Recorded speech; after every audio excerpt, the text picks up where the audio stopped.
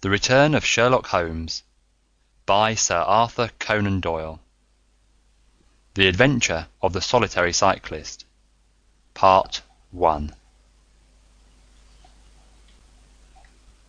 From the years 1894 to 1901 inclusive, Mr. Sherlock Holmes was a very busy man.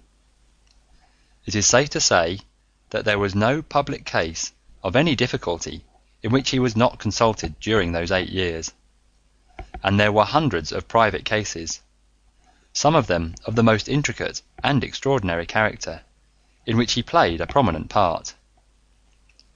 Many startling successes and a few unavoidable failures were the outcome of this long period of continuous work. As I have preserved very full notes of all these cases, and was myself personally engaged in many of them, it may be imagined that it is no easy task to know which I should select to lay before the public. I shall, however, preserve my former rule, and give the preference to those cases which derive their interest not so much from the brutality of the crime as from the ingenuity and dramatic quality of the solution.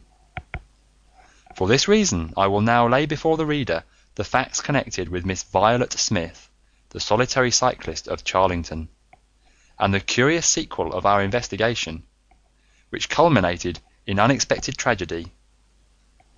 It is true that the circumstance did not admit of any striking illustration of those powers for which my friend was famous, but there were some points about the case which made it stand out in those long records of crime from which I gather the material for these little narratives. On referring to my notebook for the year 1895,